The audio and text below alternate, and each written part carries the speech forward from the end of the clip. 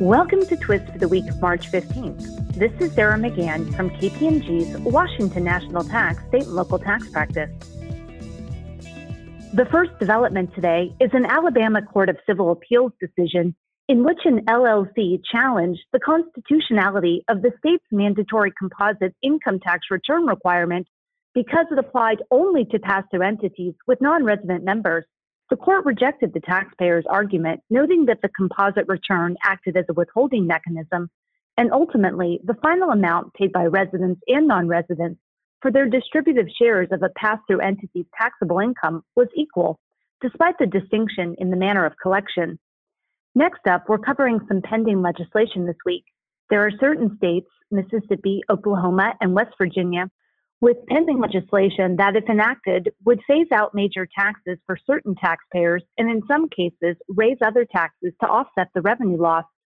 Furthermore, the Virginia budget bill, which has been agreed to by both the House and Senate, would require corporate taxpayers to file reports disclosing what their tax liability would have been if unitary combined reporting had been effective for the 2019 tax year.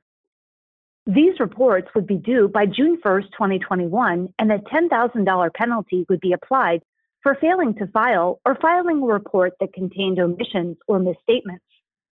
Finally, a regulation was recently finalized in Massachusetts, providing that if a non-resident was an employee engaged in performing services in Massachusetts immediately prior to the Massachusetts COVID-19 state of emergency, and the non-resident is subsequently performing those services from a location outside Massachusetts due to a pandemic-related circumstance, all such compensation will continue to be treated as Massachusetts source income, subject to Massachusetts personal income tax and withholding.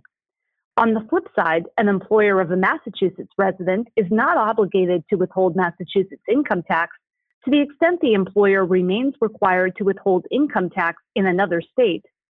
This regulation has not been well received by New Hampshire.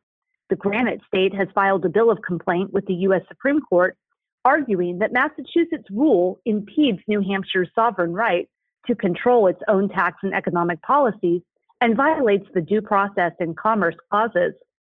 Should the court decide to hear this case, it could have implications in other states, such as New York, that apply so-called convenience of the employer rules, whereby New York non-residents working from home during COVID-19 continue to be subject to New York tax on their wages.